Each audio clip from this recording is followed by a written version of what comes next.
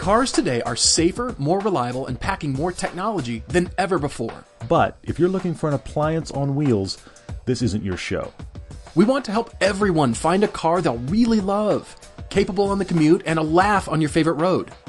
If you take the long way home, this is for you. New cars, used cars, whatever your budget, whatever your needs, if you like to drive, we want to help. I'm Todd. I'm Paul, and this is the Everyday Driver Car Debate.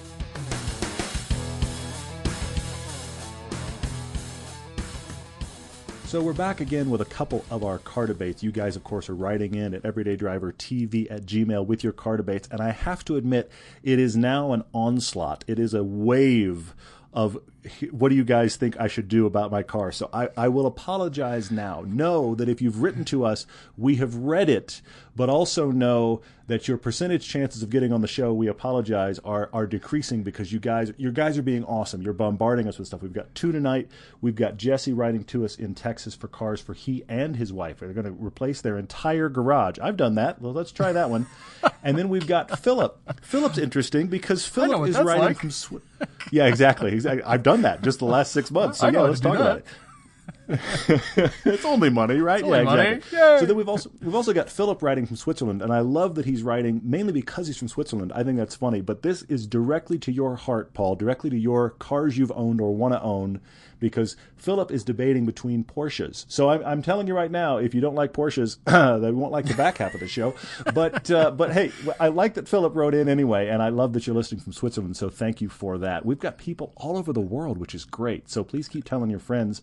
So we do have those two car debates coming up. That is cool, and yeah, we want to get to them, and hopefully it's not one of those things where we, by the time we get around to doing your car debate, you've already settled on something new, and yikes, we recommend something, and you say, oh, well, I already got this car, but, we're trying, so thank you. It's doing what we can, for sure, absolutely. Lots of stuff rolling in, and, the whole car debate and taking my own medicine keeps rolling around in my head, and I mentioned to you, and I think it was up at Monterey, we're seeing all these cars, and, all the exotics are awesome, and you think, how can I get into something fun, slightly exotic, sports car, all that, fun driving stuff, and I saw that I kept seeing the 360 Modena, the Ferrari 360 Modenas around, and I thought, oh yeah, there were tons. They're everywhere. You can't swing a dead cat. They're just, I think certainly they not give in them Carmel. to you. Oh yeah, you're when right. you move to Carmel, or maybe you just walk into Carmel. They hand you a coupon for a free Ferrari. I think.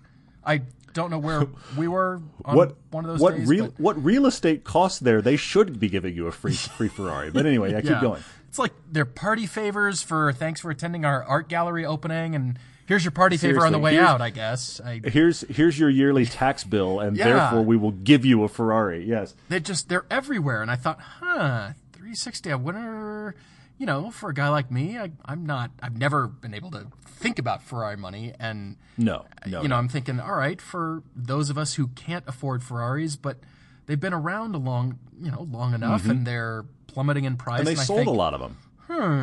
Yeah, they've sold a lot of them. They're way up there. I mean, I think the 308 still takes the cake as the most sold Ferrari ever, the most amount of copies built of that car. But the 360's got to be up there because has to be. It was regarded as one of the first cars you could drive all the time, reliable. You didn't have to baby it as much. And honestly, I don't know the maintenance requirements for that car, but then I think, maintenance. It is still a Ferrari.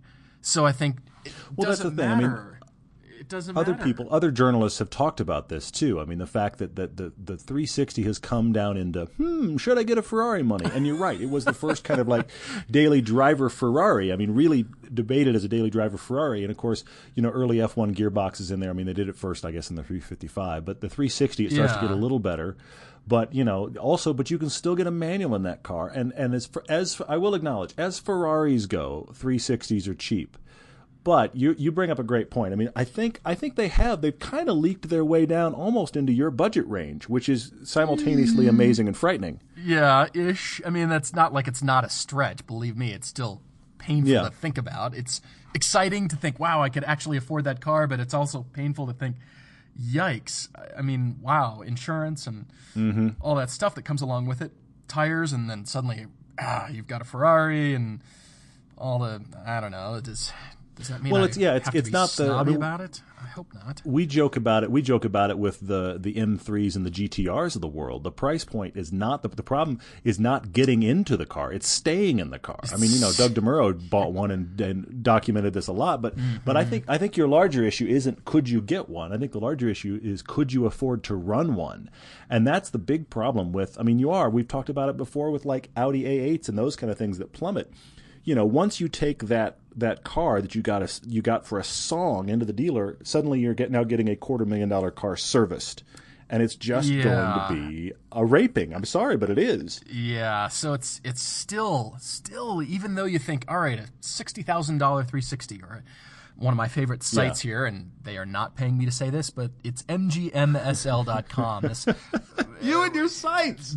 I'm latched onto this, and they've got a gorgeous one on here for $75,000. So that's still up there. And I think my brain went two directions in noting these cars as prevalent as they were and how the prices have plummeted.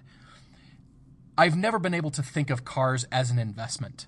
I've never thought of that. I've never thought of, you know what, I'm going to buy that and I think I might make a few thousand on that or more. I've never thought that. It's always been to drive it, I'll sell it for as much as I can, for as much as it's worth, when it comes time to sell it, and just drive it and enjoy it. But to think, because I've heard people say the 360s are the next Ferrari to start going back up in value and start, the real nice ones.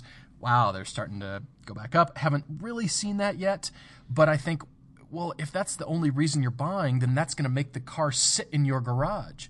It means you're going to treat it very differently. Yeah. You're going to treat it very differently, and that's not who you are as a driver. It's not who you are as an owner. And here's the thing: I do think the turning point that's going to happen with Ferraris is going to be connected not to the model but to the manual transmission. I mean, I don't remember what it sold for, but there was that 575 convertible manual that we saw at Gooding at Pebble. And that thing went for a lot of money. I want to say, I'm going to get it wrong. You have to look it up. But I think it was between $500,000 and $600,000 for that car, which is more than it was new, I think. But the thing about it is, there is a segment of the Ferrari buying population. We've met a few of these owners who love those big front engine convertible Ferraris, the big cruiser Ferraris that are convertibles that have a manual. And the problem is you can't get them in manual anymore.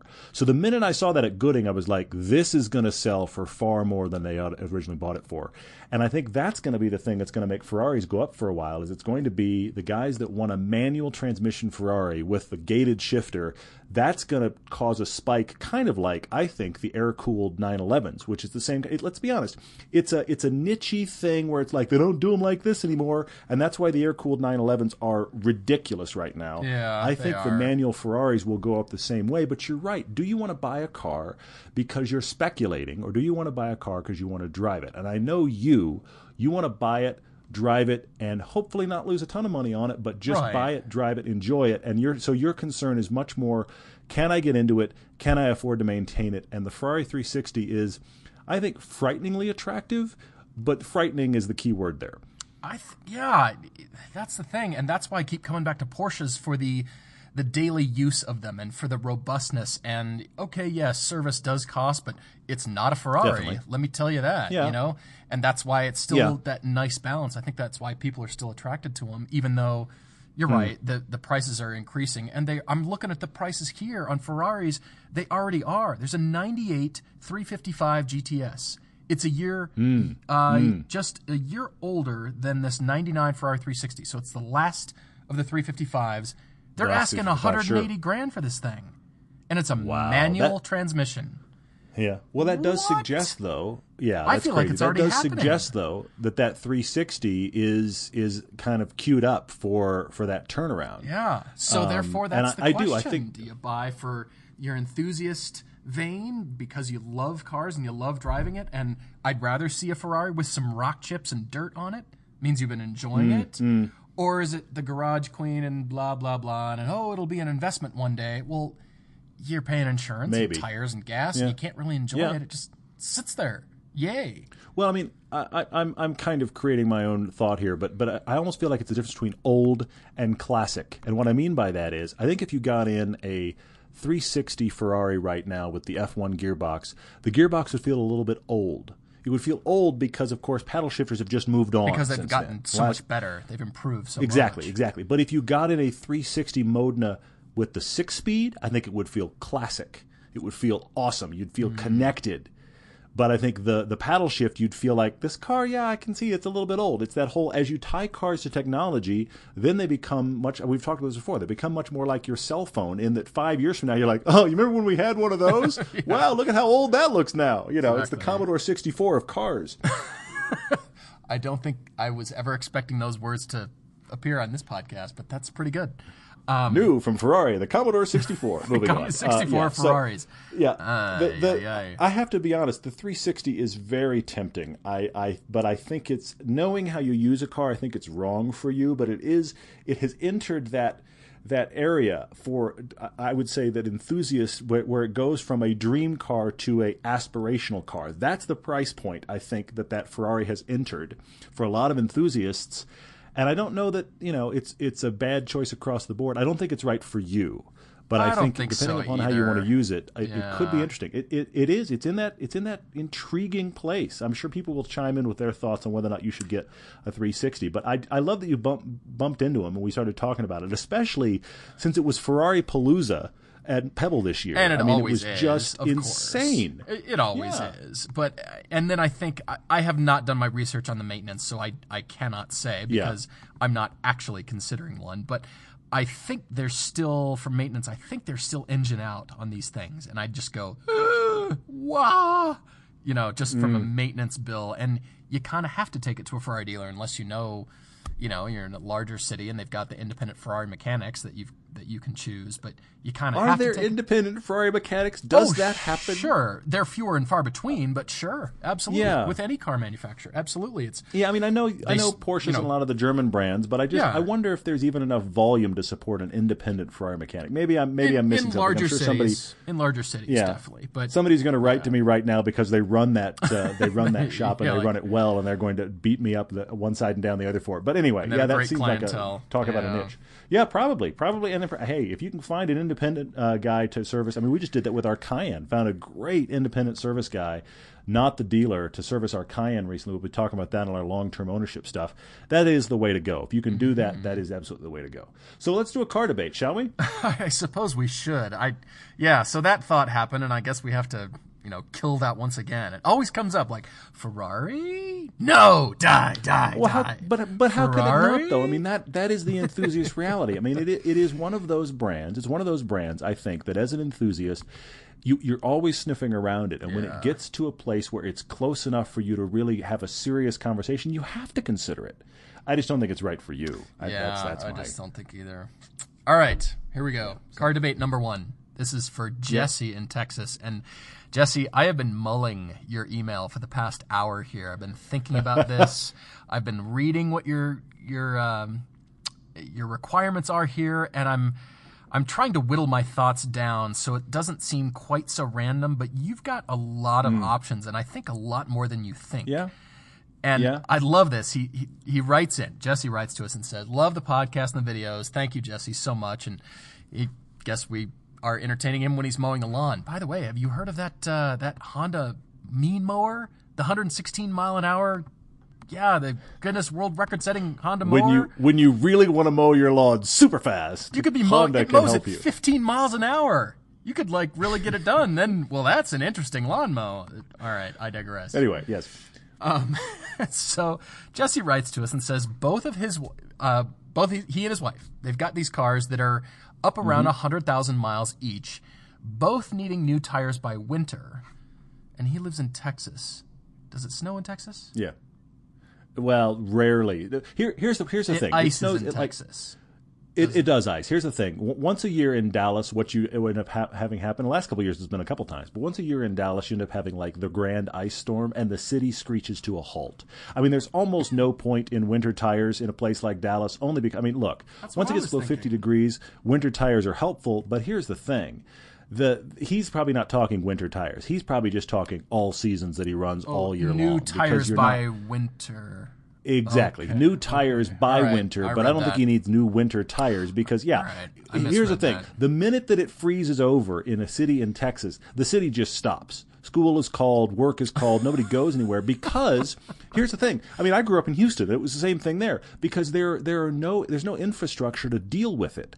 But on the other end of the spectrum, and you and I used to laugh about this, the other end of the spectrum, Texas gets deluged by water when they get big storms. And I remember driving at high speeds down the freeway in Houston during a torrential downpour, and there were no puddles because they're going to get rain. They figured that out. But yet, oh my gosh, any of those freeways would have crumbled at the slightest little earthquake. Conversely, Los Angeles, all those freeways will survive an earthquake theoretically, but yet there's standing water if it starts spitting any kind of rain. So you've planned for what you get, and Texas doesn't get enough snow to worry about it. So I'm sure he's talking all season tires, but he's talking about higher mileage cars, starting to need service, starting to need tires. So they're thinking, okay, let's look around. They've got about a $60,000 budget for 2 cars. Now, they can allocate that any way they want. So it could be a $20,000 and a $40,000. I mean, help us with math here. You can do a lot of things there.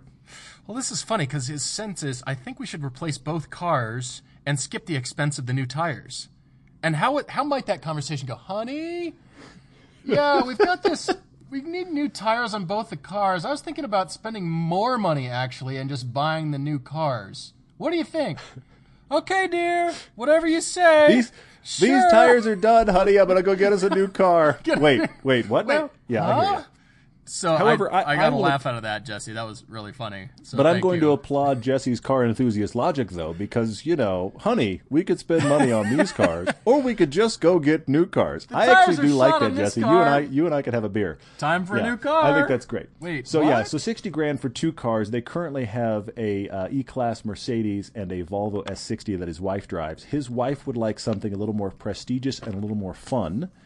And Jesse is looking for, he has the main big family sedan that does the family hauling duties, so that's why he has this E500 right now. He would like to have something newer but more fun that can still handle those duties and get his wife into something that is genuinely more fun and could be smaller and more kind of prestigious and look at my cool car than her current S60. So we got $60,000 to spend. This is an interesting group because I could rabbit trail my thoughts one direction and like chase the perfect car for her, but then I have to balance that with him. Where did you wind up here? You say you got a bunch of stuff going on. I've got a bunch of stuff, and it's kind of all over the map like you. But Jesse, I did notice something that you mentioned. It would be your car that would be sort of the family trip car, but also you want a manual transmission, and your wife wants an automatic. So that tells me if you guys do go on a road trip, that means you are going to be doing all the driving because your car will be bigger and it'll be the manual transmission. True. So just prepare yourself for that. I think you probably are aware of that, but just prepare yourself, and I'm trying to balance that. But I thought, all right, $60,000, and I'm guessing that's based on what you think you can get for both cars if you sold them right now. Great, all right. Selling them both, and whatever budget they're bringing to the table, they got $60,000 to work with. Yep. So here's the deal: Jesse commutes approximately 6,000 miles a year. His wife is at about 5,000 miles a year, which made me realize so low mileage. You guys are perfect candidates for leasing. Take that $60,000 and invest it. And interesting point. If you can do the cash flow and either lease 2 new cars or buy 1 car with half the cash, invest the other or squirrel it away for whatever, your daughter's education or whatever that is, and lease something for your wife or lease something for you. You're perfect candidates for leasing. Maybe not both cars, but maybe one of them because you're driving so the mileage little. Is certainly low enough. Yeah, that's an interesting point. I hadn't thought about that. That led me in a different way. It changed my thinking because first I was trying to chop that up. How do you budget? Okay, is it $20,000 for Jesse, $40,000 for his wife? How do we divvy this up? And then how do you look for the car? But wait a minute, why don't we lease something? Why don't you get your wife a BMW 228i? It's a little bit more luxurious. It's brand new. She's a perfect candidate for leasing. It's sporty, automatic, a lot of fun. It'd be a head-turning car, and I could definitely see her if she, wanting something slightly smaller, sportier, fun. It's a luxury brand. How about a 228i in the automatic? Interesting. And then, okay, so that's leased, but that gives you a little bit of budget, $30,000, $40,000 to work with, to maybe go pay cash for something that could be something like a Cadillac ATS, like a manual, or a Chevy SS manual. Get one of those with the magnetic ride, And that's funny. That's the top of my list for him. Is it really? Top of my list for Jesse is the Chevy SS with the manual. I think that's because he brought up, hey, should I get an E90 E90 M3 or just an E90 Beamer in general?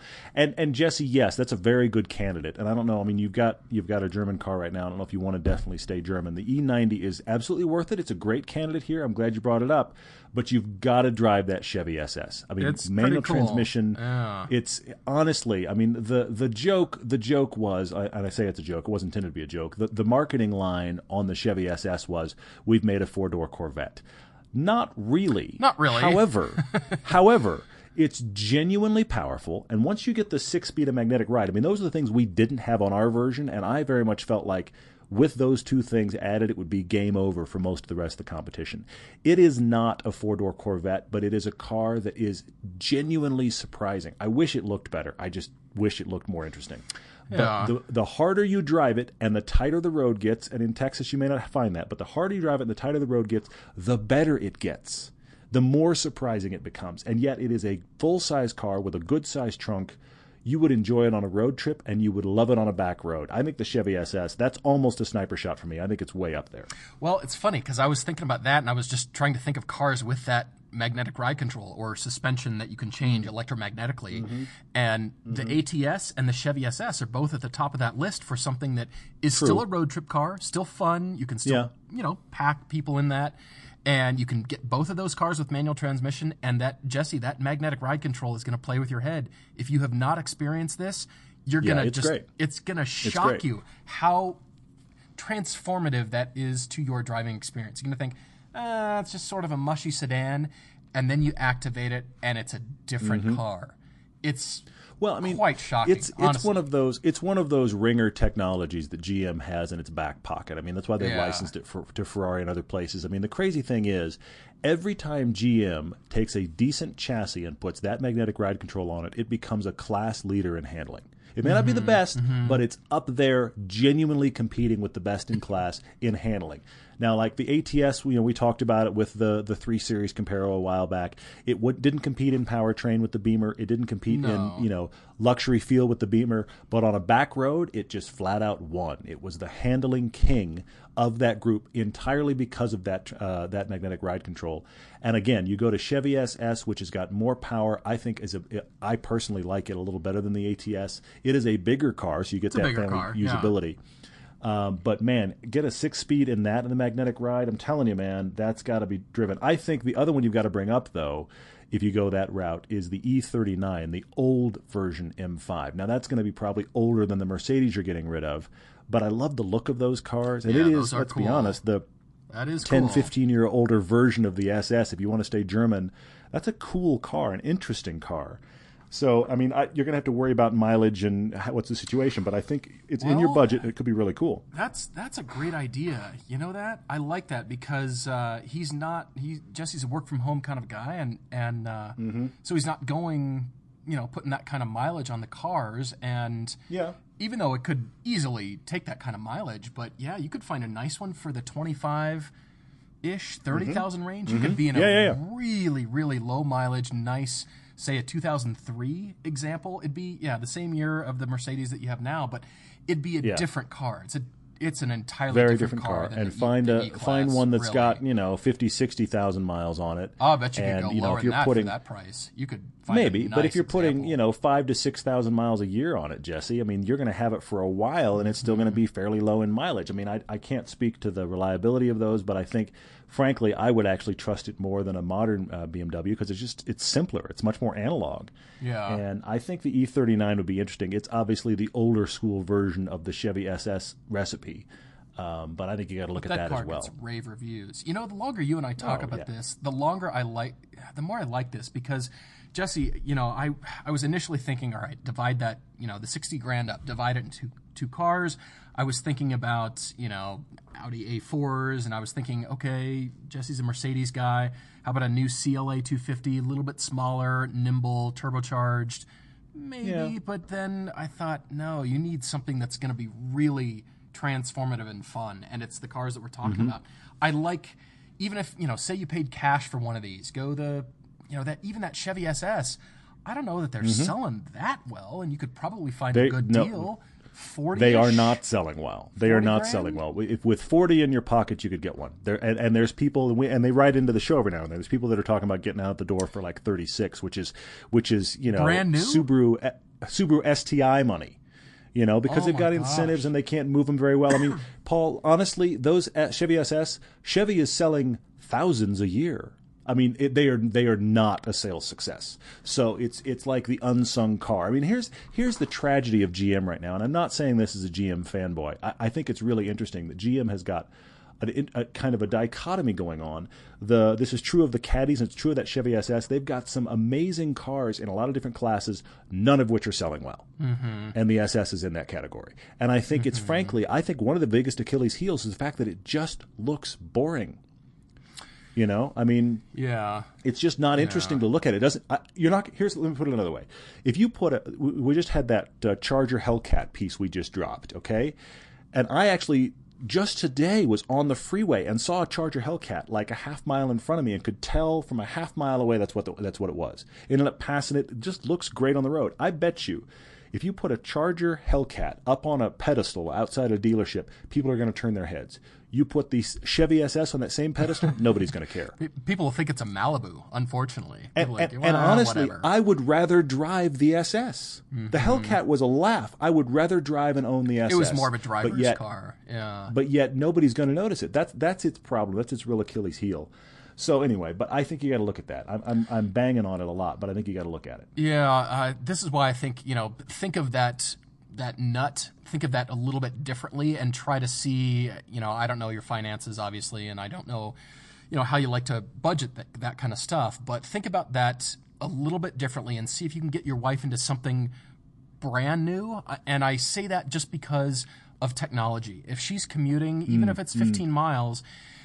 Short commute, I say get her into something that is, latest technology, Bluetooth, everything, so she feels like she's taken care of from a tech standpoint, connectivity, hands-free, everything, okay. Whereas you, Jesse... What are you thinking of for her? Well, I was thinking about that 228i, something brand new, lease it. Sure, okay, yeah. Something like that that's fun, sporty, but it's up-to-date with everything, and it's leased. 2 Series would be cool. You had Jesse, you had mentioned this Z4 Coupe from 2010. Yeah, maybe. But, for a used BMW, we just obviously suggested one, but that's more of a bulletproof car than the, mid-2000s cars, I think. And so for, from a maintenance standpoint, you get something leased, it's brand new, she likes it for a couple years and gets to try it out, wonderful. And maintenance, all that kind of stuff is now... it's moot. You don't have to worry about that kind of stuff. You don't have to think about it at all. That's a good point. Working from home, you're going to jump in that car. You're going to be doing, pick the kids up from school and transportation duties, things like that. And then on a road trip, you guys are together, so you could get more of a muscle. Might not have all the latest tech, whatever.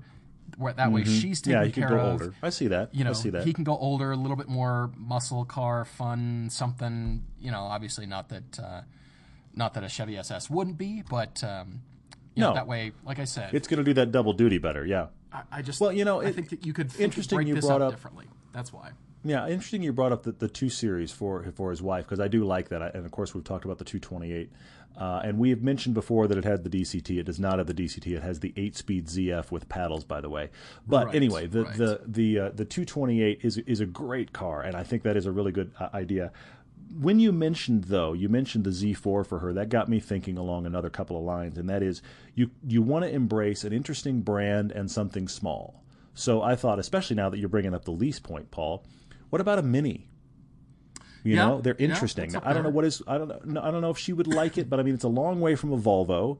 They are chuckable and fun. I mean, those are just cars with character. So especially if you got a new Mini or leased a new Mini, then you have that 50,000 mile all maintenance, everything included thing. You have to worry about, is this car reliable? It's just going to be solved. Because that's the thing about Minis. Some of the older Minis, some people have a real problem with them being money pits. But if you've got a brand new one and it's under that 50,000 mile thing, who cares? It's going to be great, Right. And there's a reason that they have a 50,000 mile all-in warranty, because nothing's going to go wrong. I mean, somebody has run these numbers, folks. They're not just offering that out of the goodness of their heart. So clearly that car is going to run well. Yeah, exactly. So the Mini's an option. But along those same lines, I thought about, what about the current SLK Merc Or what about an Audi TT? I thought of the TT as well. I was initially thinking used, but if we're talking leasing, any of those would be great. They're smaller. Yeah. And I actually like that better than Mini because she's asking for something with some prestige. And that's why I'm trying to think something a little bit nicer, a little bit more luxurious than the Volvo brand is, a little more upmarket, but still smaller. So what does that leave us with? Yeah. Something from Porsche, something from BMW, Mercedes, all their smaller offerings. Yeah, that's why I thought that 228 could be great, but I like the TT as well. I say, have her go drive a few things. I still come back to that 228 because it's going to be less money than a TT or less money than an SLK, honestly. Well, you know what? For that matter, A3.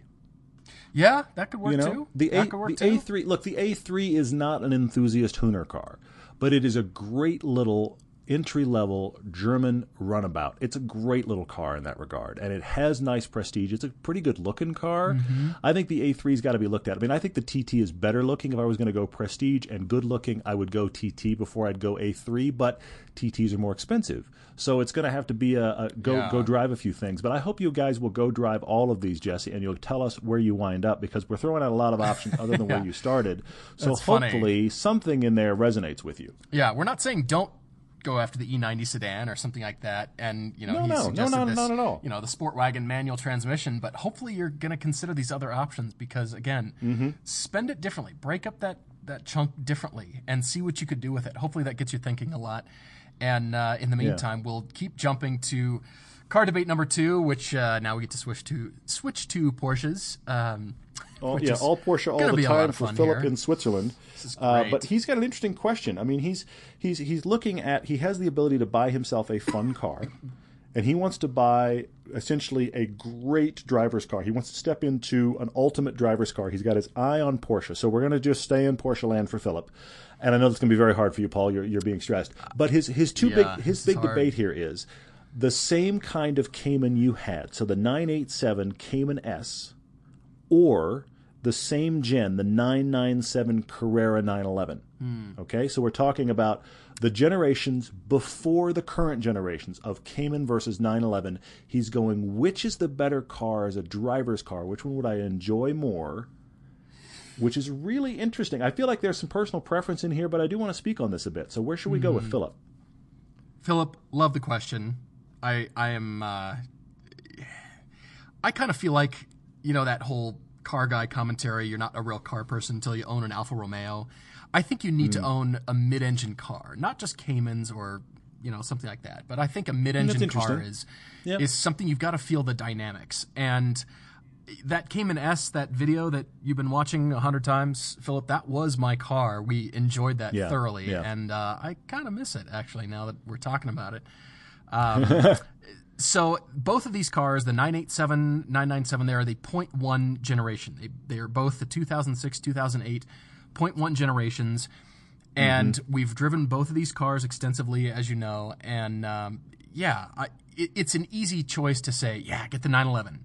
It's an awesome car. It's great.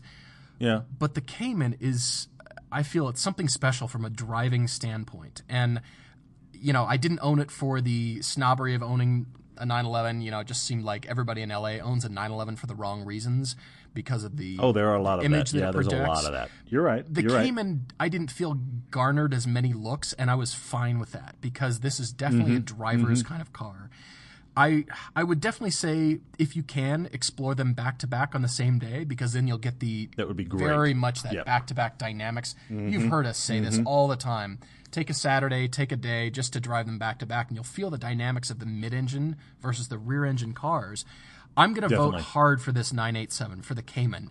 We've driven both, like I said, but I like the dynamics of that car. I like what it taught me being a driver, and knowing that when I leaned over and switched the traction control off, that it required more of me at that point. And I didn't do that all the time. I didn't always drive that car and turn the traction control off everywhere I went. I didn't. Many times I left it on because, you know what, I wasn't on a racetrack, and I don't need to try to ding a light pole or something. I don't have anything to prove. I just wanted to have some fun.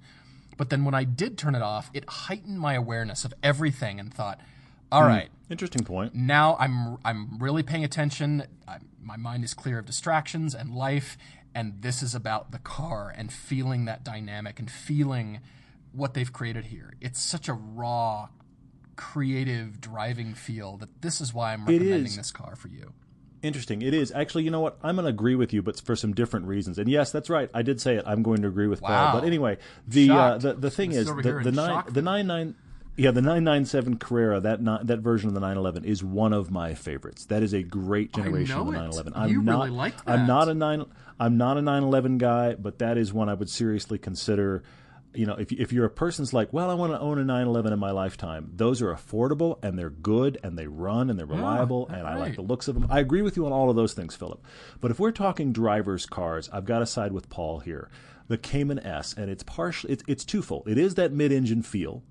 But here's the thing: mid-engine cars are. I mean, look, the 911 is notoriously, bad for you get the tail out too far and it won't come back, obviously because it's a rear engine. But mid-engine has a moment of inertia that is very unique, and if you lose it, you may not get it back. Mm-hmm. Having said that, you take an Elise versus a Cayman, you're much more likely to get in trouble in an Elise than you are in a Cayman. For a mid-engine car, it is surprisingly docile. It's surprisingly approachable near the edge, and it can teach you.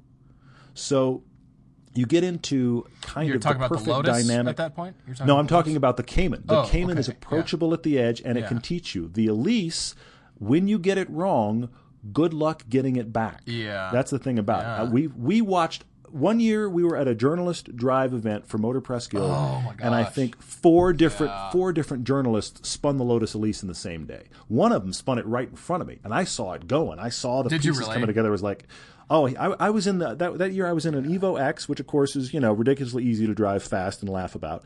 But I was in an Evo X behind. It was a maroon. It was the S. It was the supercharged. It was the first release of the supercharged. It was like 0809.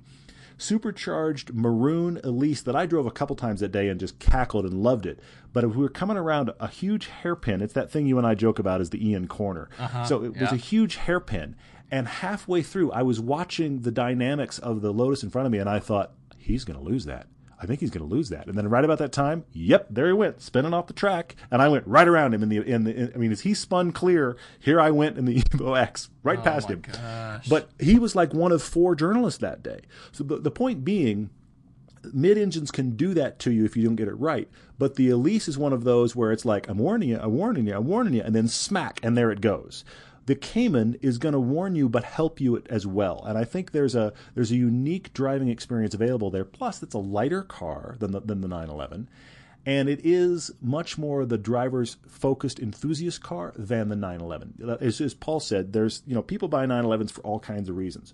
Some of them buy them because they're great cars. Yes, many of them buy them for other reasons. The joke in LA was, I don't know if you ever saw this, Paul, but one of the ridiculous jokes in L.A., if you ever went to a film studio in L.A., there were essentially 3 cars in the parking lot. You had a 3 Series. And when you started on the studio lot and you had a nice studio job, you got yourself a 3 Series. That was the starting car. When you graduated to be more of a well-paid producer, you got into one of 2 cars depending upon your lifestyle. It was either the silver or black 911 or the silver or black Range Rover. These are your options. Of course. Oh my gosh. So it was hysterical to drive through a parking lot at a film studio and be like, okay, intern, low-level person in that. Actually, they've got the 335. They're a low-level person. Oh, look, here's the 911.